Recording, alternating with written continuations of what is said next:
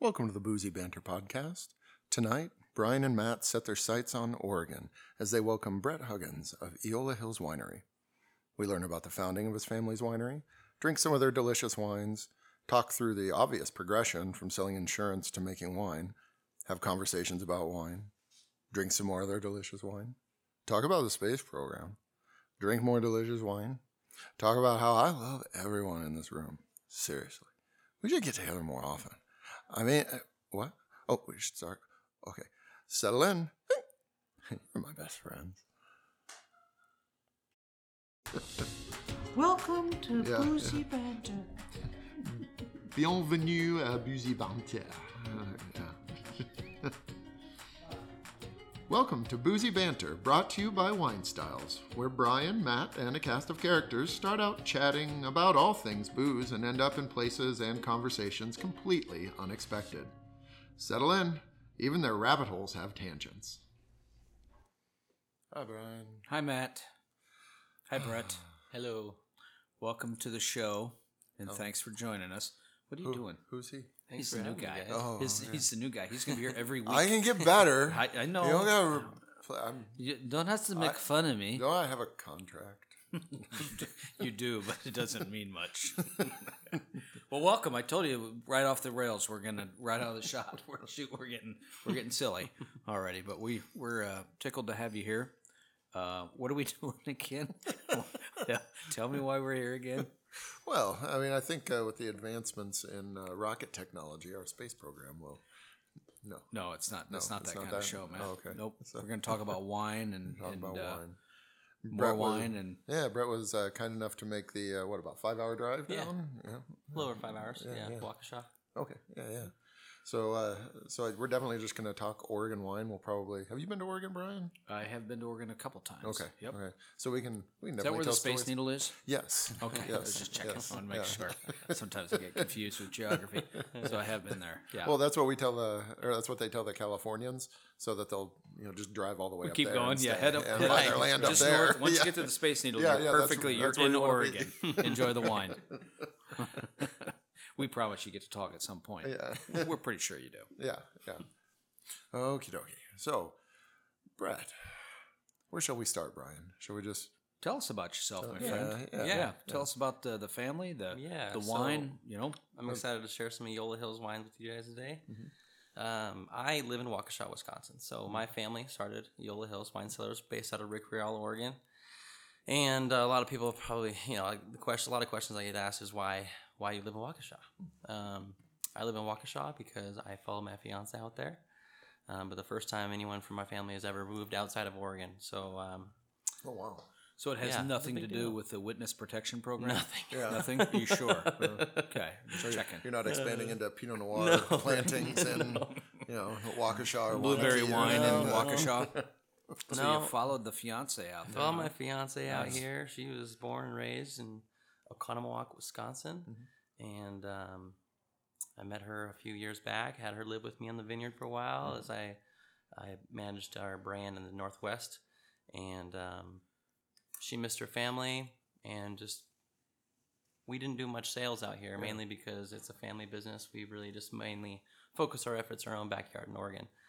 So living in Waukesha for about a year now, and it's been great. It's been a process of growing a new brand in a new territory, and our wines have been received really well, and it's been fun, and our portfolios are growing in our different states that I manage. So I'm excited. I'm excited for the, hopefully more and more of you guys out there will hear of Eola Hills out here in the Midwest. So Well, that's got to be pretty gratifying too, just to be able to almost forge new territory and Right. And being back in Oregon, I'm sure anyone you talk with, knows of your winery and your family, and to actually get to tell the story. yeah, you go out in Oregon and you'll stop in and you'll see our wine in multiple places, and come out to the Midwest, and that's not necessarily the case. And so mainly because me and my sister have been mainly overseeing this outside sales for our brand, and we both lived in Oregon our whole entire lives. So it's nice being able to go in and share the stories and all our farming practices and our wide variety of portfolio of wines too, that is uncommon for most wineries in the Willamette Valley. So, yeah. So when did I have a couple serious questions? When did you get your first cheese hat? I haven't got a cheese hat No, yet. not yet. No. Are you a Packers fan? I have to be a Packers fan. Yeah, I was going to say, and if you're not, I wouldn't admit that you're not a Packers fan. I am dying to go to a Packers game. I'm dying to go to a Bucks game. I'm a big sports guy. Yeah. So my whole we're really big into sports. In fact, actually, back at the winery, we do organized travel. We were talking about that. We would do the Europe trips that we were talking about. But we also do organized travel for Oregon State. Oh, yeah, okay. Oregon State. Yeah. Yeah, my dad. You won't find a bigger Oregon State fan than my dad. Well, the W today, yeah. Oh my gosh! It was last night, wasn't it? It was last Oklahoma night. State. Yeah. And, I feel like I'm dreaming. Is Oregon honestly, State it's hard to believe. Corvallis? Yeah, it's Corvallis. Yeah. We don't care about those those guys in Eugene. Yeah, we don't care about those guys. Got to go further south for that. Yeah. Yeah. I'm always amazed that talking sports a little bit here, and we'll get back to what are we here for? Oh yeah, wine. That a town the size of Green Bay can support a major league football team. Yeah. I mean, what's the town? 50,000 or something like that? It's not very big. I will agree with you on that. Yes. Because apparently my contract is going to depend on that. He's making a finger across the throat sign to me right now. No, I think it's amazing. Yeah, smallest market. That, yeah. Right. That whole state, I mean, the support in Green Bay is phenomenal, but the whole state of Wisconsin is incredibly loyal to their sports. Yeah. And beer and cheese. Yeah. And I'm trying to work on the wine game. Yeah, so. well, it'll get there. Yeah. Well, just for our listeners out there who, we said Oregon, which hopefully our grade school geography programs have not failed you. But for those of our listeners that are listening in, Moldova or, possibly India, so Oregon, in the Northwest, but Willamette Valley, you're going to, head your way down southwest from Portland. And, I'm just going to start talking. Correct me when I'm wrong. There's going to so far, be a lot of correction going on. So about you said Oregon right, and you said Willamette right. There we go. Yeah. And then about 50 or so miles southwest of Portland is Salem, the capital, and that's at the south edge of Eola. Yes. Yep. And so we're in a little town called Rick Rial. Okay. So, it's maybe about 10 miles outside of Salem. So. Dundee is mainly the really big territory where a lot of people think of like a miniature Napa out there. It's a really fast and growing wine country out there, and we're about 45 miles south of them. So they're they get that Portland crowd, and we get more of that Corvallis, Eugene crowd. But plenty of wineries out in Oregon. You go out there, they call it the land of blue signs. And you go out here, you see blue signs that have gas stations and hotel accommodations and food, and we have blue signs just for wineries. It's quite incredible. So do you get more of the kind of not the day tripper folks, the ones that are out there driving around for maybe a week? Or? Oh yeah, I mean, there's multiple different. I mean, Oregon is beautiful wine country. It's a relatively new wine country when you compare it to Europe and even California. But when you go to Oregon, there's regions that are popping up out of everywhere that are growing varietals, and it's becoming warmer and warmer in Oregon too. So, Willamette Valley is kind of what everyone thinks of when they think of, especially specifically Pinot Noir. But, Willamette Valley, Rogue Valley down south, and then, when you get to eastern Washington, that's basically eastern Oregon. It's right across the river, the Columbia River there. There's lots of different, wine growing regions out there in Oregon that will keep people there for quite some time if they want to keep people. Lots of stops. Whoops. Sorry. There are a lot of different accounts I could just ask if you were checking right now, but we'll roll into that later in the podcast. Will, yeah. But so Dallas Golf Club, good place. Dallas Golf Club. Yeah, that was random. Yeah, Trust me. It's all you'll get to know me. Yeah. I actually Chinese things and squirrels and so on. Yeah. I love golf. That's why I brought it up. Yeah, I know. We're gonna go to Oak Knoll Golf Course next. Okay, Oak Knoll. Okay. All right. Are you like reading Oak from Knoll's? the bio? I was looking up. Oak Knoll's a great little wine account of ours too. They were neighbors. In fact, I when I moved to Waukesha, the house I lived on was right across the street. So both public courses. Yeah. I was looking up Eola Hills to see where it was. Oh, okay. And all the different places. Dallas comes up, and It's been a while since I played golf in Oregon, but I've been pretty impressed with the ones not Waukesha, but the ones in Wisconsin. Oh yeah, there's some.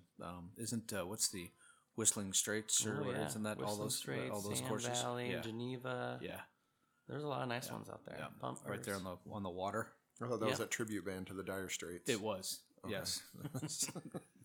There's an all whistling tribute band to the Dire Straits. Whistling Straits. We do the same thing, but we whistle to all of their music. Yeah, that's great. What's wrong with you? Well, I'm drinking this Sauvignon Yeah, I was just Blanc going to say, here, what's the and first thing we got going in the glass here? Let's talk about that. Not a normal grape that you run across in the Right. Willamette. No, it's not. Being a family-owned winery, we give our winemaker Steve Anderson a lot of freedom to be able to make wines that he desires. So if he wants to make a Oregon Syrah, if he wants to make an Oregon Tempranillo, if he wants to make an Oregon, whatever it is, we give him the freedom to do that. He's this incredible winemaker, and as long as he can produce good wine, why not? Yeah. How long has he been with you? Since '91, a long time. Oh, no kidding. Yeah, started out as a cellar rat, as an assistant winemaker. In fact, there are some great winemakers that have come through the winery over the days. Ken Wright being one of our original winemakers, and he's built a name for himself. He's kind of like the Robert Mondavi of Oregon, Yeah. But Joe Dobbs is my uncle. I'm not sure if I shared that with you guys earlier or not, but we've done some. Joe Dobbs is my uncle, and you see the Dobbs family estate handprints on the. Yeah. Those are my cousin's handprints. So we got two wineries basically in our family, which makes holidays interesting. Yeah, my wine's better than your wine. No, it's not. Yeah, right. That's one thing I will miss, and hopefully we can get back to traveling back to Oregon for holidays. But blind tastings are fun. We bring all the wines. Oh, no way. We bring out this last year we were like, okay, next year we're getting a trophy. The person has bragging rights for a year, and it's fun. It's fun, and everyone in our family, of course, loves wine. You have to, right? So, but yeah, holidays are a good time. Holidays are a great time. I love those family trophy things too, where you just basically find a random trophy. Just go to Goodwill. Right. Got a llama on yeah, top right, or something. And it's right. No, but this Sauv Blanc, this is probably the only Oregon Sauv Blanc that you will try out here in distribution. It's available to an account like Wine Styles out here in Iowa. A lot of people are doing it in Oregon at all, but hardly anyone is making enough to distribute it. Mm-hmm. And normally winery only type stuff. Right. Yeah. Yep. But and it usually doesn't get warm enough. A warm enough climate for a Sauv Blanc. Usually a warmer climate varietal like Haut Cab and Sangiovese Zinfandel, Sauvignon Blanc, but our winemaker killed it with this one. Yeah. It's an excellent Sauv Blanc in general, but it's an amazing Oregon Sauv Blanc. So it reminds me a tad of. There's just that hint of salinity on it, and there's something Loire about it. Mm-hmm. It's not quite as austere as some of those can be, but there's. Well, you nailed it on the head with the peach, grapefruit, guava. Yeah. Yep. Mm-hmm. This is I hate to say that this is my summer wine because I like to be able to say that I can turn up the heat in the house and have this whenever. But this is my summer wine of choice for sure. What's approximate retail on something like this?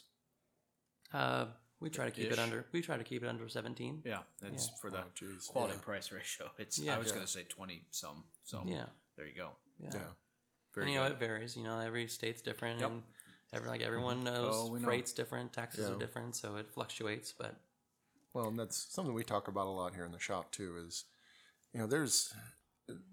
It may seem like a short walk of $9 to 15 or to 17, but the walk on quality and what you can get out of something that's retailing for $5 compared to something that's retailing for 17. Yeah, there's a reason why. Yeah, and it's not necessarily that that's an inferior winemaker or anything like that. It's just how a $5 wine has to be made to cost $5. Right. Well, straining toes and fingers and so on out of wine is expensive. Well, so yeah. The $5 you co-ferment ones, it, right? I believe. You co-ferment, it gets a little more spendy. Yeah.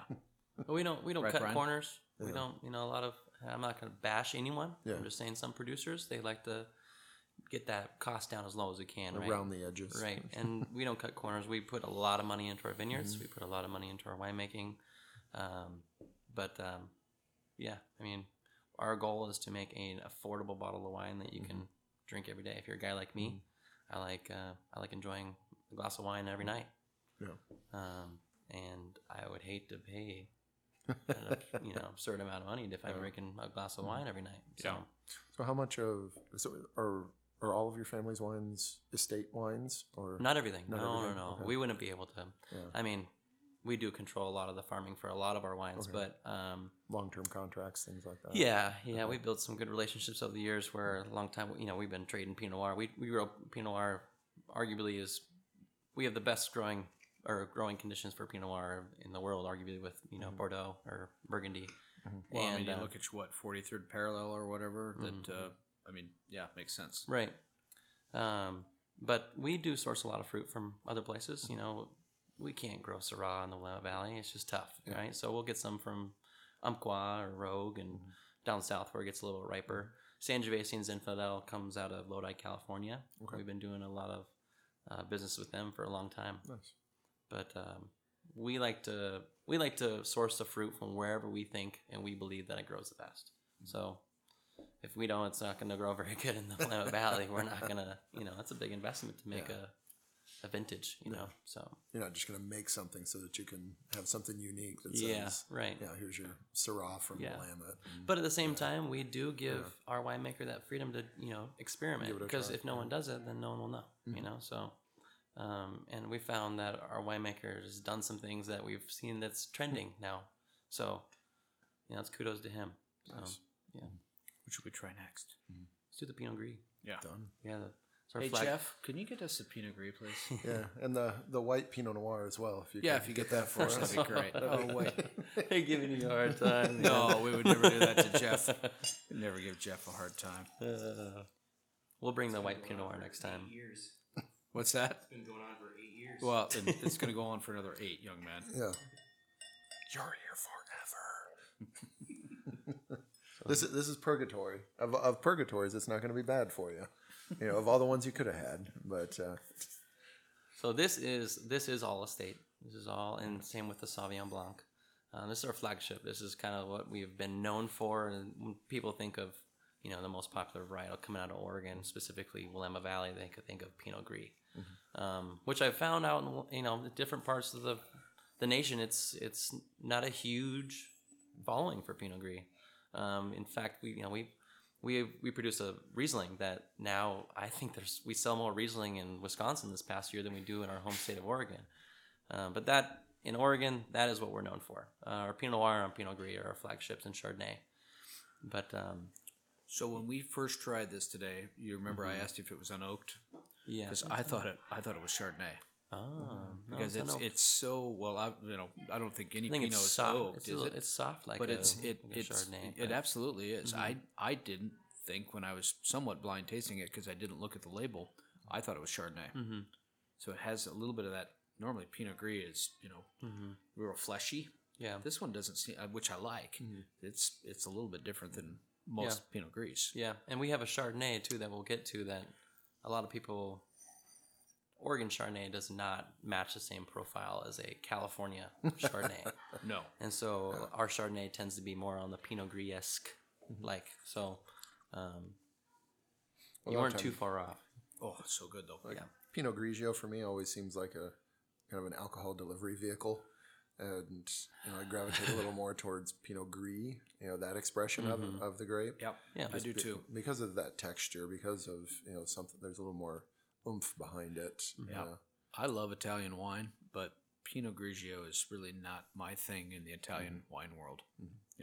Serve me up a Chianti or Sangiovese of any kind, but Pinot Gris has got to be. Oregon is really where it's at for me for Pinot Gris, and this one again completely different than a lot of the Pinot Gris I'm used to. Yeah, if you're a points guy, this has got 92 in the Wine Enthusiast, Oh, which there you go. for the price point that it's at, it's pretty uncommon. It's like this is the same ballpark. I've never seen this wine over 17, just to kind of be on the same level. Yeah. Like 17 is a high end of our wines, for our white wines at least. But So if you look at some of your, not competitors necessarily, but some other wineries like Chehalem, for example, their Pinot Gris is completely different than this. Oh, It's a little huge. higher elevation. Yep. It's lighter Yep. and floral. I And, think I like this better. Be very, very quiet. We're hunting rabbits. well, randomly though, since you brought up the points thing, because I actually have no idea how, wines will get reviewed in that way. So is it something where you would box up, a couple cases and send them? Yeah. I mean, do they request submissions? Do you? Yep. Little post-it note, vote for me. Yeah. Yeah. $100 wrapped around every neck. Like, Yeah, right. Yeah, right. And that Exactly. That's you'll how it see works. that. You will see that. I mean, different point sites. I mean, there's Wine Enthusiast, Wine Spectator. What is it? James Suckling. Suckling, yeah. Bill's International Wine Site. Wine Report. Yeah. There's tons of different ones, and there's ones that are a little bit more critical and than others. But Wine Enthusiasts and Wine Spectator is usually the ones that we, when we get a good score from them, it's we feel pretty good about it. I mean, like when you made that joke about attaching a $100 bill to one. I maybe the San Francisco State Fair, like that. You see those kind of like really odd, like, oh, it's 94 points. No, we don't. I guess we don't mess around with. We like to stick to when we do submit varietals. If we make enough of it, we don't want to submit a varietal that we know we're going to sell out before we even get the ratings back. Sure.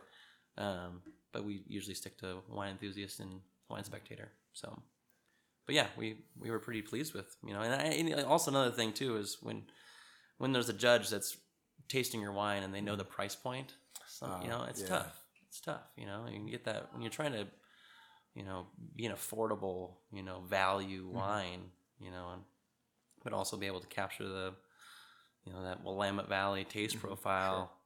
Sure. The judge it's I sometimes wish everything was blind when it came to a judge. Oh, geez. Being a judge. Oh, nice. I agree with you. Yeah. Right, everything should be blind. I don't know why it shouldn't be. Yeah. Right. Yeah. But yeah, because someone that sells their wine for $18 is going to end up outstripping a $45. Sure. Yep. That's exactly what it is. Yeah. And they're donors. Well, and I think that people are uncomfortable, I guess, staking their claim on something if they think they can't back it up. Mm-hmm. If you a winery you haven't heard of, I mean, we find that here in the store too, where I'll taste a wine and and it'll be a $20 bottle of wine, and I will tell someone, I will drink this wine. You should buy this instead of buying the $75 one. Right. And if they don't end up liking it, then all of a sudden I'm nuts. Yeah. Mm-hmm. More nuts than normal. Yeah. I mean, but they're nuts. Yeah. I mean, I don't see a problem spending $50, $75 for a bottle of wine. No. But where we really get jazzed is finding that. Right. That 15 gem. to 20. Yeah. Anybody can sell. I can sell you a $75 bottle of wine all day long. Yeah. I have an interesting story that you guys kind of remind me of. So. Uh-oh. I forget about this. Yeah. So, my dad went to Napa, and he went into a winery and into a tasting room, and he was exchanging bottles. He's like, and it's an industry thing, you give people in industry, you give them a industry discount. You also swap bottles if you'd like, and okay, cool. He was trying to swap. He was relatively fresh in the market. In the wine industry, I think he's been at this point. He's been around for 15 years. Okay. Considering we've been around for over 30 years now, it was a while ago. But he was there and he was talking to the guy at the tasting room, and he would ask him if he wanted to swap bottles, and he's like, yeah, a couple of bottles of Pinot Noir for your Pinot Noir. I'm like, sure. He said sure, and he asked for the retail price of our wines, and he told them, this is $19.99. He's like, well, mine's $40. Maybe you can give me 2 of your bottles for one of ours. My dad, he just. I don't know how he took it. I wasn't there, but he did tell me about it afterwards, and he was just like, well, just because your wine's coming out of Napa, I mean, we're a relatively new right wine market, and we think that our quality wine is up there. So let's have a friendly competition. And he says, how about the customers that come in? We'll let them do a blind tasting. I like where this is going. And ours won. Yeah. And then they won first time, and he said, "You want to do it again?" He said, "Yep." And he did it second time, and ours won again. So I was like, you know what? Bet he didn't want to do it a third time. I know, it was pretty awesome. I was like, "How was that? Like, was that awkward after you left that?" Yeah. He was like, "No, we were laughing about it," and I ended up walking out of there with bottle for bottle. So I was like, "Okay, all right." What made it awkward was the fire engine noises he was making as he ran around the room. Yeah, right. Like it always gets awkward when you not do that. everything, No. you know. No, Well, it's don't. interesting that would happen in Napa after all the struggles to get accepted as equals on the world stage. Right. Then to have now a Napa winery is kind of not all. I mean, obviously not all of them, but yeah, there is that consumer thought that if a wine is darker colored and if it costs more, then it's obviously better. Right. Yeah. It's not More always the expensive case. has to be better, right? Yeah. That's what they say. Yep. That's quite nice. Yeah. 2 for $1. Want to go to our next wine here? Yeah. Yeah, let's What do we got? let's do that. We're on the the Riesling. Yeah. Yeah, Jeff, when you get a chance, we'll take the check too, please. It's hilarious. So we pull fruit from I Willamette kid Valley. because I love, Jeff. I kid because I love. He loves a lot. Yeah. Typical Jeff. Spills wine all over the place. You did that on purpose, didn't you, you bastard? We Here, I'll pull get it. fruit from Willamette Valley and down south, so Rogue Valley for this. Don't forget But this about is our definitely friends. definitely a little bit more on the drier side than what we're actually typically known for. A lot of domestic Rieslings can sometimes get to be a little, it's syrupy or a little bit too sweet. Yeah, it's pretty this has dry. It's pretty dry. It's got, in fact, it's got a nice acidity to it. It's got a great balance. This with like an Asian dish. This is, Man. This Got a is little petrol on the nose. Spicy pad thai. right. Yep. I beg your pardon? That's what I call you when you're not around. Yeah, you little spicy. This is my little spicy pad thai. Yeah, it's my pet name. Yeah. It's what they called me in college. Yeah. Right, Brian? You definitely pick up that Petra. That's, Oh, yeah. Yep. Or that German style. Yep. But Riesling's making a huge. I feel like Pinot Gris is definitely the number one white varietal. Chardonnay is making a big comeback in Oregon. Oh, yeah. But Riesling, Yeah. there's some producers out there that like for instance Brooks. I'm not sure if you've ever Oh, carried yeah. Brooks We winery carried- before. Yep. I They love have their like- amicus. They have like over 10 different styles of Riesling. So how does one in Oregon or anywhere outside of Germany denote the sweetness level? So Auslese, Spätlese, how do we know whether it's, because it's if you're in the wine world, even if you're not in the wine world, that's kind of an easy way, Cabernets, QBAs, that type of stuff. It's an easy way to at least know what you're getting. Right. Whereas we don't know what we're getting really. Yeah, you don't Do know. we? Especially when you consider. The wine. It's different winemaking styles. Sure. And of course, it takes a little bit longer to be able to dry it out. It's like this one. So this one probably took a little bit longer in tank. Currently, right now, I'm waiting for one of our Rieslings to dry up, and we're just fighting Mother Nature right now at this point. But sometimes it just takes a little bit longer. Of course, it's pretty easy to grape juice. Grape juice is sweet, right? Sure. And it takes time to be able to. Is that what you mean by dry it out? It just has to take a little longer in the tank? Is that Takes a what little dries it longer out? in the tank, Okay. yeah. But if there's nothing on the back of that label that tells, sometimes it's hard to tell. Sure. You're safe to say that most German Rieslings are going to be on a little bit on the drier side, but you never know if you're in the States. Well, with the grape varietal being kind of on the rise, as you said, when that does happen, are there more vineyards being planted, or are they tearing out, other grape varietals to make? I would just say that, oh gosh, I forgot this statistic here, but Oregon's got a lot. We have a lot of vineyards out there. Yeah. But considering how much more vineyards can be grown out there, there's huge potential out there, huge potential, and it's getting warmer and warmer. Idaho's going to be the next wine country too. Yeah. That's up there. Rattlesnake. Yeah. But Well, England. Oh yeah. yeah, I wouldn't necessarily say that anyone's going to replace their vines or current vines with Riesling, but they're just growing more. You look at. We're always planting vineyards, so you look out there and it's just expanding. We're a very, very new wine market. Oregon definitely has a name for, Oregon wines, but lots of room to grow, tons of room to go. So I've seen a lot of wineries that have not just tasting rooms but restaurants attached, and kind of use their own pairings. And I know you mentioned earlier that when your wine was first getting distributed, you were kind of focusing on places like that whole idea of wine with food and pairing it. And well, that's what got me into wine. But I feel like Oregon wines are perfect food pairing wines. Sometimes I love California wines. I love the Eastern Washington, really heavy red blend country. Yeah. But Oregon has just got such a great our wines have great acidity, great balance, right? And they just complement food really well. And not just, I'll say that about our wines, but I'll say that about most Willamette Valley wines. And I think you were mentioning too that we used to do a Sunday brunch. We no longer do a Sunday brunch now, but that was a great way to to have the restaurant come to us that we featured every Sunday and be able to pair all those wines in the tasting room with all those wines. But I feel like since moving out here to Wisconsin, I feel like a lot of people are realizing that our wines are the future when it comes to pairing that a great structural acidity with their menu, their wine menu, or their food menu is it's pretty common. So Well, especially with just people in general, getting them to think outside of their cabin steak pairing and Chardonnay and fish pairing, that type of thing. It's just exposing them to something like that, and once you get that first time, you have some great food pairing and start thinking of it as something that's not just one to get lit on or two to to have with a steak. Then all of a sudden it becomes more of an experience in dinner. There's another reason for that than just getting lit. What's that? Well, that's part of the reason, but there are sub-reasons.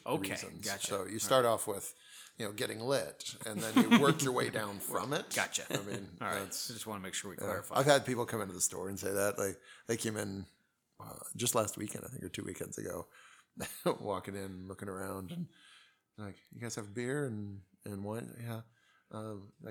You have some Bud Light, things like that. And I was like, oh, sorry. I mean, we've got some local beer, and it's like, well, you got any liquor? We're just looking to get lit tonight. And then, I'm like, okay. Yeah, well, okay. Well, you're in the wrong place for that. May I recommend a Madeira? Yeah. I recommend some vermouth. Yeah, that'll get the start. I have found that our wines, and not just our wines, but Oregon wines tend to be that it's just a little bit more friendlier when ordering multiple glasses of. You can drink more of it, Right. Yeah. That heavy cab or something from California is, it sits heavy on your palate, and it's, but Or Shiraz. you'll find that you can, when you're at a restaurant, people are going to be probably ordering more of our wines, more glasses than you would on a super, heavy fruit forward varietal. Yeah, drinking a bottle of Napa Cab is not the same as drinking a bottle of Willamette Pinot. Right? Yeah, Exactly. Apples and oranges. yeah, about 4% difference sometimes. Oh man, yeah, I see some of those like 15.5%. How do you even? Australia's got some 16 and 16 and a half. Some of those wines. What is it, like over 16.5 and the yeast dies or something like that? So you just don't see it. But then Those wines are, we make a Zinfandel that is super high in alcohol. Yeah. Oh, you do? Yeah. Yeah. Like, is it a dessert Zen? No. You Just get it from Lodi is what you said, right? get it from Lodi. Oh, well, there you go. But I mean, I think it was the year that we picked the grapes. It was a super hot year, and like portion of the grapes were must have been raisins or something. It was really, really, with sugar comes alcohol, and it was a big Zin, but 16%, 16.5. And we make a reserve Pinot Noir too. That's hopefully I'll be able to get some distribution out here. Considering our tasting room is closed in Oregon, it's not fully closed. I mean, it's there's a lot of restrictions in Oregon right now. So the tasting room only wines that we had, we can now have available out here in distribution, which is great for me because then that means I get to drink some. Yeah, there you go.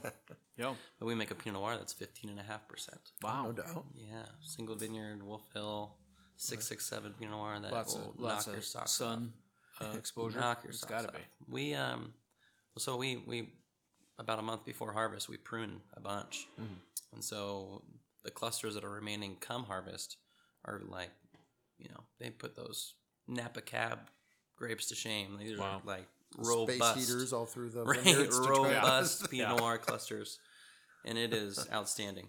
Outstanding. In fact, that was the vineyard that I lived on before I moved out here, and it was Still pretty well balanced then with the acid it's and the most. alcohol and Yep. I mean, I like to call it like a campfire in a glass. 100% new oak. It's smoky. It's we only make like 3 or 4 barrels of it, but yeah. Do we have it's that outstanding. writing that down, Brian? Yes. Layers. If you want a Pinot Noir with layers, I look forward to trying that. Yeah. Yeah. It's definitely everyone at the winery's favorite. It's just not necessarily a wine that we can afford every day. Yeah. Yeah. So we moved on to the rosé. This is Pinot Noir. Yeah, so there's a little bit of Pinot Noir. You pick up the floral notes from the Muscat. I'll tell you what. If I was tasting this truly blind, I would think this was a red wine. No, blind. Normally that rosé's got that like circus peanut thing going on. Yeah. But this one just screams. Yeah, it's one of Oregon's top selling rosés. And Yeah. It's of course, it sells a lot better in the summertime than it does in the wintertime. But we've Tell you only what been, though, rosés sell well all the time anymore. I think. yeah, now it's becoming more of a Yeah. thing. I mean, rosé sections. You go to the grocery store and you'll see rosé section just grow and grow and grow. It's same with canned wine's the next thing. Canned wine and different packaging that producers are coming up with, box wine, and you'll see Hein wines one day in box and cans, and I almost guarantee sooner or later you're going to start seeing bagged wines that'll fit inside the camelbacks for skiers. Because I know I've looked for that. That's a great idea. I like where you're going with that. Yep. I will tell you at the that moment, we haven't been ahead of the curve on a lot of things here in Iowa, but I'll tell you right here in this store, we were way ahead of the curve when it comes to rosés. I mean, I've always been a big rosé fan, and we bucked the curve. I mean, you remember even 8 years ago, I bet you we have 40 rosés right now? Yeah. If not more. That's a lot. That's a lot. In all price points. No one ever thought we've got $40, $50 rosés in here. And we definitely were ahead of the curve on that. Yeah. Well, it's a sneaky way to get someone into a dry wine, Yep. too. Yep, it is. They'll taste it and, sweet, I like this. This is sweet. I was like, no, it's not. I mean, we came out with the classic rosé. This is classic, and Certainly then is. And then in the last the couple years following the release of this, then we came out with a Pinot Noir rosé, and then we came out with a Pinot Noir rosé sparkling, and now we make a Maréchal Foch sparkling, and I mean, our rosé portfolio just within our own brand is just expanding. And you'll see that carry out into the grocery stores too. A lot of people are coming out with rosés. But man, this is tasting good right now. It is. Oh, it's I don't taste it very much, but this is good. This is really good. Well, when I get kind of palate fatigued from tasting wines all the time, and like rosé is my default anymore. It just that Elmer's glue. what? What? Yes, I said that. Yeah. Well, but I put it. What did you just say? Yeah, I said Elmer's glue. Yeah. That's in my Camelback. Yeah. So that helps with the yard sales. Yes, absolutely. Start cartwheeling. The yard sales. I'm going to need a little more. Yeah. Yeah. So you had mentioned that you guys make a lot of different wines, and when you said the Pinot, only 3 barrels of. Yeah. Is there anything that you just make for your family? That only you actually, guys we do. drink, and that's it. Yeah, that's funny you mentioned that because we didn't talk about this at all before. No. Yeah, we have a little club called the Gleaners Club. Okay. And so when the crew goes through the vineyards and picks everything, they are incredibly fast. They go through there. Oh, it's so amazing. Fast. Yeah, I've I seen mean, people if you picking go out and during just- harvest and you look underneath the vines and watch people go, they're like, there's no way. Yeah. They're going so fast. It's like a bunch of Edward Scissorhands running through there. Just saying it right. Yeah. But no, not me personally. I live in Wisconsin now, but my dad has a group of friends called the Gleaners Club, and we go out and pick everything that the workers miss, and then we gather everything up, and then we have our winemaker make a wine just for us. Oh, cool. And make it a little differently than what we normally do with the juice. So if we want to, we experiment with it. It's a very small production, but there's about, what is it? So I would say 20 of them, 20 friends, and they make about 20 cases total for each person. So like that's for awesome. each barrel person. barrel each person. So basically. what is it? So 10 cases of red, 10 cases of white. Yeah. Yeah. And so if they want to do something like really, like I think this year they're going to do they're getting like some Tempranillo grapes, and they're not going to pick it, but they're going to get some like leftover, like some fruit from down south in Rogue Valley and incorporate that. So they'll have 2 reds and a white. And it's a lot of couples, right? So some couples like only drink white. So it's like, okay, well, they'll trade and mix and match. Like, oh, I want all red, but some amazing juice. Huh. Some amazing juice. So these winemakers are just people you guys have known for years? No, that it's get our together? winemaker, Steve Anderson. No, I mean the people that glean. Oh, that come these in. are just friends of my dad. Oh, It's that's it's awesome. family and friends, and my dad's How do I become a friend of your dad? That's what I want to know. it's you will meet him. In fact, you'll meet him sooner than you think. Cool. 'Cause now that I live out here, Because he he's comes right out here behind you. all the No, time. He comes out here all the time, so you'll meet him and our winemaker, in the near future for sure. One of the cool, or not, well, I guess it's kind of cool. Some of the experimentation that's going on out there is unfiltered and unfined and kind of petting that and some of that crazy stuff. Right. Have you guys, like when you talk about gleaners, have you messed around with any of that at all, or just kind of Not look to necessarily with being like an unfiltered. Yeah. There are some wines that we have more on that really really earthy high mineral taste profile that you'll find that we all wines filtered, right? Yeah, yep. Some wines we kind of want to leave it as that that unfiltered, but not to the point where you a get little cloudiness every to it? Yeah. you don't want sediment in every drink, right? Yeah. Every sip. Yeah. But yes, the answer is yes. That we do that, just on a very small level. Yeah. Yeah. It's kind of cool. I mean, Yeah. Stoltman does a little bit of that too. Peter Stoltman, I don't know if you know, down in California. Yeah, he was. Yeah, Yeah. no, Jeff was talking about him. He's earlier, doing yeah. some weird stuff with that. I personally like stuff like that. I think that kind of the off the beaten path and kind of the funky We do a stuff lot of stuff off the beaten path. yeah, like no, for sure. it sounded like we make talking to you a earlier. a Colheita port. In 1996 through 2001. Port that's been in the barrel for a long, long time. How do we get our hands on that? Oh my God! Yeah, that's amazing. Yeah, It is definitely interested in unreal, that. and I'm sorry. I know you're a port guy, so Yeah, I'm we sorry. did a class. It was in Madeira, but we did a class. One of them we had was a 33, and then a 54, and that was an amazing class. Yeah. You got to try that too, I think, didn't you? No, I didn't. I had another tasting that night. Oh, okay. But we've had you guys have had Bartholomew Broadbent. Yeah. On kind of the King of Madeira. On and that guy has more knowledge. than any of us can He's ever got have. more damn Madeira in his house than most people have in their when we wine say shop. He keeps it in the trunk of his car. He Just kept to some see- of the just to old see what Madeira in it's the trunk of his like, car yeah. to see what it would taste like after. And a it year. tasted just fine. That's where I like to keep most of my wine, is in the trunk of my car. Oh, hold on for a second. Let me run out to my car. That's where I have all my best wine. Yeah. Yeah, when I was in Said Oregon, no one ever. when I was in Oregon, that's honestly what I did. A lot of we now have 3 or 2 other sales reps in Oregon now, and that's what you could do, but you can't do that in Wisconsin. No. It's either too hot or too Yeah, cold. yeah. Yeah. Yep. But it's great when you need to get your whites chilled, Yeah. and you got endless amounts of snow around you at all times. Yeah, you can chill pretty quickly in You don't need Wisconsin and Iowa. I paid for a lot of ice in Oregon. Yeah, you to don't my probably cooler do at that much night. anymore. Yep. No. In fact, I did it today for the first time in about a year. Spring has sprung, Oh, ladies yeah. and gentlemen. Kind of Yeah. has. You guys want to try the that's next all right. wine? Absolutely. What are we on to? Yeah. We're, Chardonnay, nice. And this has kind of been the sleep. This is the Cinderella. Speaking of March Madness, this is. Speaking of Martin, yeah, it's a Chardonnay made from 100% Pinot Noir. yeah, right. Yeah. How did you do that? It's like magic. It's complex. Well, we sent it down to one of those, glycerin factories down in California. The ones that. I'm just We loving this rosé. yeah, the talk, rosé is nice. you guys Yeah. talk Chardonnay. I'll be over here in my rosé. We make 3 different Chardonnays. So we make a brut sparkling Chardonnay. We make a classic Chardonnay, what we're having right now, and then we make a reserve barrel select Chardonnay. And the 2 still Chardonnays couldn't be like they're polar opposites. One's more of that California, perfectly balanced between butter and oak. And this one's got, you definitely pick up oak, not super heavy oak, but it's got a lot more acidity to it. So this is like that food pairing sharp. Oh, okay. Yeah. Probably one of the best values that we have in our portfolio, considering it's line price with all the other whites. But Oh, really? of course, there's more cost of goods. You know, Right. when you're barrel fermenting, that's a barrel costs a lot of money, but not super oaky, right?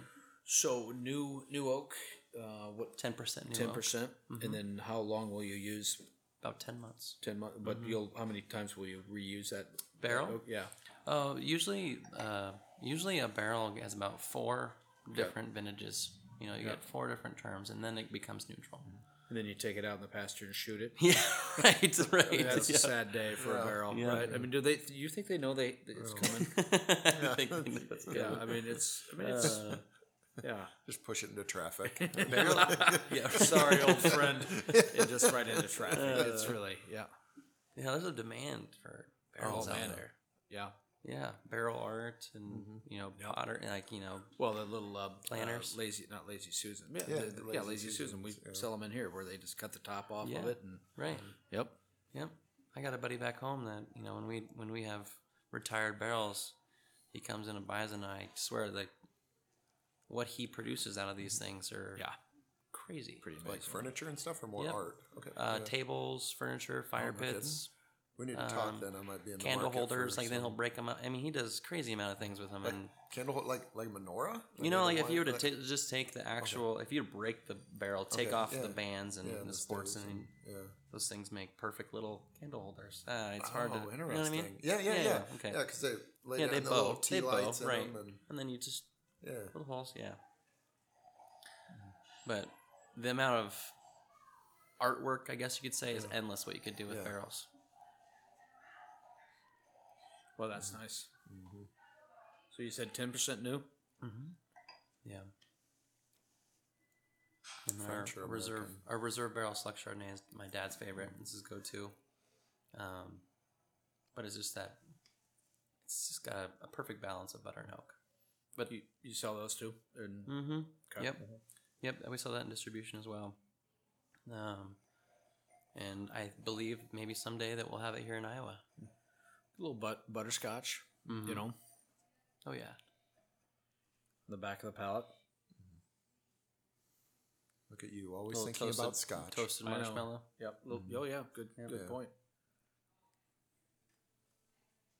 You know, I feel like our wines.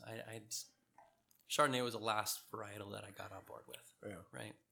Chardonnay, I guess, and, sweeter wines in general are my last ones that I'm going to be on board with. But Chardonnay was one that took a while.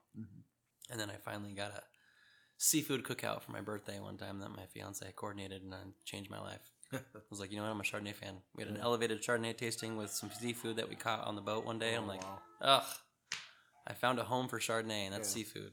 Yeah. Wow.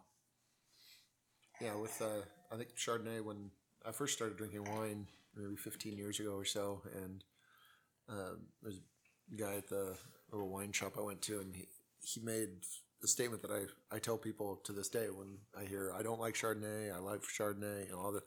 Chardonnay is a lot like chicken. You really see what a winemaker can do, because it's kind of like a chef. You can make a lot of different things out of it. And when you get a great winemaker, it doesn't really matter the style of the Chardonnay that's being made. They make that style incredibly well. Right. So, Yeah, and our winemaker did a great job with this wine, too. What's 90 points. retail on this one about? About the same. Yeah. So really 17, Yeah, 18 you'll bucks. you'll find our wines anywhere from on the shelf from 12 to 17. It just depends, it's every market's different. In New York, you won't find one of our white wines under $20, So, are you from New York? no. No, he's just laughing because I'm eating food here. Oh, can you hear it? I just. Oh, just are you ate. really? Yeah. Whoa, that was random. I thought you were laughing because of that. That's He's crazy. from New York, though. Oh, that's wild. That was wild. New York, Iowa, though. Wait, we have seriously. You go through Iowa, and there's like a Lisbon, a Madrid, or Madrid. Jamaica. Yeah, There's a Jamaica, Jamaica, Iowa. I mean, it's just like We could all tell stories London, about Iowa. Jamaica, Iowa. They're all through. Yeah, it's like everyone came out. We're on the wagon train there and decided, well, I'm just going to name this after my hometown. Yeah. And we're just going to start all over again. So I noticed a lot of the same names in Wisconsin out in Oregon. yeah. And for some reason I'm drawing a Salem. blank for them. Salem, Yeah. and then Oregon, Yeah. Wisconsin, Yeah. and then West Bend. There's a bunch of them, and for some reason, There's a winery in Oregon called Ankeny. Oh, really? right? Yeah, I was like, honestly, I noticed that when I lived in Wisconsin for a little while too. I was looking, I was like, oh, "Are you sure I'm not in Oregon?" yeah.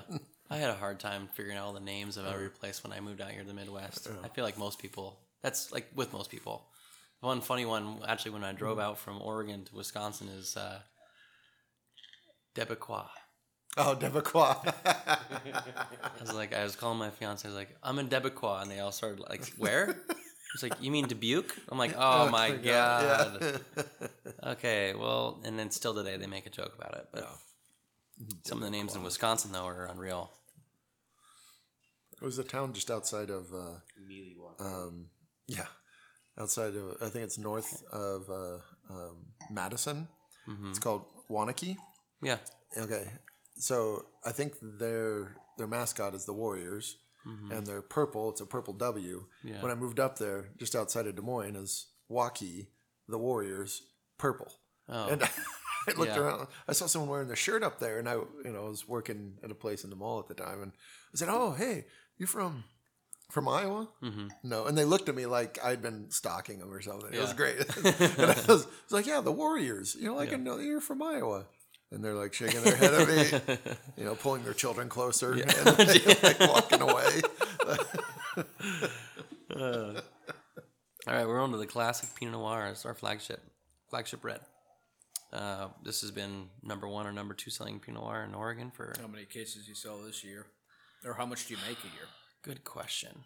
Yeah. I don't even know Sorry, I didn't exactly mean how to much. stump you. Because we make so many different Pinot Noirs now. We Is have it our your classic Is it Pinot. your number one selling?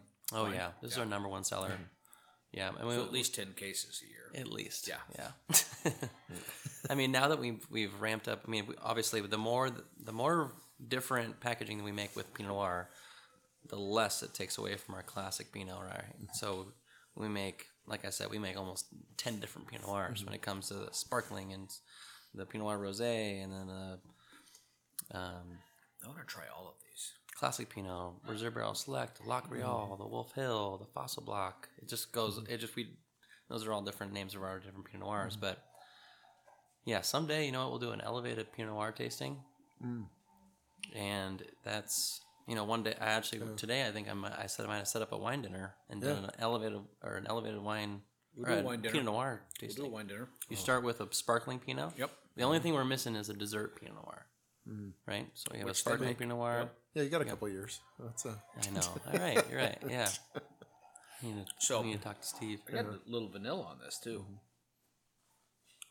On the, If you're looking for a Pinot Noir that truly expresses what Willamette Valley offers, that's our classic Pinot Noir. same price point, 17, 18. Yeah, right around under 20. Yeah, under 20. no kidding. Yep. That's really nice. Yeah. Yeah. See, that's always what I tell people. When I find a Pinot Noir that I like, it's usually hard to find that under $30. Oh, right. And yeah. even under 20s, Yeah. that's a unicorn a lot of times to find Yeah, right. find a great Pinot under 20. It'd be different, I'm sure, if I was living in the Willamette, Yeah, we're spoiled out there if you like Pinot. Yeah. But, tons of incredible Pinot Noir producers out there in Willamette Valley. So was Pinot the first thing that your winery made back in the day? No, we made Chardonnay. Oh, really? Yeah. Okay. Yeah. So originally, when planting the vineyards, he planted Chardonnay because back then no one knew what was growing good and whatnot. We were the 38th licensed winery in Oregon, so no one really knew what was successful at that point. And we've soon realized that Pinot Noir and crisp whites, with Pinot Gris and was the varietal of choice with Chardonnay as well. But Pinot Noir, I don't honestly know when it started becoming like globally recognized, because at some point, you go over to Burgundy and you say Oregon Pinot Noir, and they know. You know, it's just like we know that Burgundy's got some amazing, you know, Pinots out there. But yeah, I don't know. At some point, you know, with our growing climates, we realize that like we can grow a hell of a Pinot Noir. Yep. Yeah. Yep. What is it, Drouin? It has Drouin's got some both here and in France. I mean, yeah, that would have been Right. I think in the early They're 80s. French. Yeah. They're French. Yeah. I've been to both. That's why they like Oregon so much. I've been to both 'cause wineries. So similar. Yeah. Yeah. In fact, I'm gonna give a shout out to their recent Cloudline Rosé. Oh Is yeah. outstanding. Yep. Their 2020 vintage. We had really bad. Forgot about that. We had really bad fires this last year, like really bad. Yeah. We were lucky enough that we had a lot of wind coming through the Eola Hills area, and we didn't have anything settle. We had no smoke taint. But unfortunately, a lot of our neighbors did. And Domaine Drouin, their Cloudline, they put all their Pinot Noir into their rosé. One of the best rosés for the price that I've tried. Their Pinot Noir I think rosé. we've had that before here. Oh, have we? Yeah. I don't recall Unbelievable. It, but Yeah, unbelievable. Well, with the heavier winds, so Eola is kind of at that southern. Is it close to? Is it the Van Duzer Gap where it Yeah, comes? so the Van Duzer corridor is Corridor, where a lot of the wind comes through and helps us out when it comes to you know it not only just with smoke, but it pushes all the clouds. we have a significant less rainfall than someone just 5 miles down the road. Oh, no kidding. Yeah, it's wild. Huh. It is wild. Just someone on the other side, you know, of Eola Hills to the left of us has a ton more rainfall than we do. So I get the we heavy have bigger winds. yields. I get the heavy winds after eating Mexican food. I had to do the 14-year-old joke. I mean, you just have to put that in there. Or scallops. Yeah, or I scallops mean, sometimes, maybe. you know. I mean, we can take it back to seafood too. We You can't, got the- it doesn't have to just be Mexican food. Yeah. Yeah. And we do. Or we do call that a my doozy wife as would tell you well. that I get the heavy winds when I drink water. Yeah. And then you have to sleep in the van. so I know how it down goes. by the river. But yeah. Anyway. No, I love Pinot Noir, and I mean there are not a lot of great varietals that I would say that about. You know, I like a lot. You know, I'm kind of a wine agnostic. I'm a booze agnostic. I'll drink a lot of stuff, but with Pinot, I mean it's so wonderful to find. You know, this light expression with that hint, like Brian said, like there's like that hint of vanilla on the nose, which I think is what gets way overdone in California, where they basically play off of that because everybody loves vanilla. Vanilla covers up anything bad. You know, everything, you know, you oak the tar out of something. And, I mean, you put some vanilla lotion on and, you know, they don't smell that you Some suntan lotion on, yeah. You didn't forget your deodorant. You know, you've been out jogging, your feet smell, you know, whatever. Well, you know, just get a little bit of vanilla. Well, all kidding aside, Cure that's all. what I like about Oregon wine and somewhat Washington is the terroir. Yeah. And that parallel, if you take it right across into Burgundy. Matt and I love Burgundy. I mean, I like Oregon wine as well. It's my cellar is full of both. Yeah, I want to go there someday. That's what I Really go do. to. I mean, that's Never my been there, go-to but- wine. We have you kind of sell what you like and drink what you like, obviously, and we've got a pretty extensive Burgundy collection in here because we like it. Yeah, And if you don't like it, And we can't be friends. yeah. Right. I'd imagine I would like it as well. Yeah. Oh, I'll guarantee you. Would. Yeah. Yeah. You gotta make a trip. What's the over. price points? I mean, I'm kind of curious. Is it They kind similar? of run the gamut. I mean, obviously they're going to be a little more expensive, to up into the hundreds of dollars. But you know, a decent Bourgogne can be $20, Yeah, right? 20 to 30, I think, is a good place to start. Our friends at Okoboji have some pretty good entry level. Take good Burgundies. care, you guys. Yeah. Maison L'Envoyé has always been good to us. Yeah. And, Yep. so, That's Old Bridge Cellars, right? Which we love. I don't know if you know those folks or not. Yeah. Nope. Good supplier. Nice. But I'm. I don't know. I think I was just happy to do this so that I could get to this wine. So I really wanted to taste that white Pinot, but anyway, I'll settle for a red Pinot. I just. Yeah, For those of you listening, it was an unfortunate mishap that one of the wines I would have didn't really make liked to it. have a white Pinot, but that didn't happen. Right, Jeff? Yeah. Hey, Janishek, we're talking to you. Yeah, he's getting he's mic'd up. getting mic'd up, so Yeah, he can be that's- part of after hours. That's dangerous. Yeah, that's going to be dangerous. ugly. Yeah. You gonna mic him up? Yeah. All Hey, right. can I have a button to Yeah, is there a button we can mute him? Three-second delay. Or Well, yeah, whatever. No, I'm not necessarily concerned about that with you. That was more of some of our other guests. I just want to be able to mute you. It was nice, and Yeah. then you made it mean. It was nice, and you had to go ugly. Yeah, kind of like a mute button on a wife. I mean, you want to be able to do that too. Andrea, I love you, by the way. And hopefully, to the other luckily, podcasts. the cool thing Sorry, is, my earphones aren't working. I the didn't cool hear thing that. is, I'll be home before she hears this. So Right, and she won't listen to I it. don't know. I mean, Yeah, don't do that. is Matt, my Matt, contract don't be texting good, her. or can I? Texting her. I'm already gonna be in the doghouse from that comment. Okay. Well, let's wrap this up, and then we'll carry on with after hours. Sounds good. We got a And, couple more wines. Yeah, we got a couple more wines and some more banter, and I can go potty. and Matt's gonna take his pants off. It's gonna. It always. Oh, we didn't tell you about that, Matt. We always do after hours. Matt takes his pants I off. put them back on. Well, after tomorrow. Yeah, But all right, guys. Well, thanks. I don't stand a lot though, so that evens it out. Yeah. All right. Some, but not a lot. Appreciate your time. Of course. And we'll you see you for on the having radio. me. Cheers. Drink some Yola.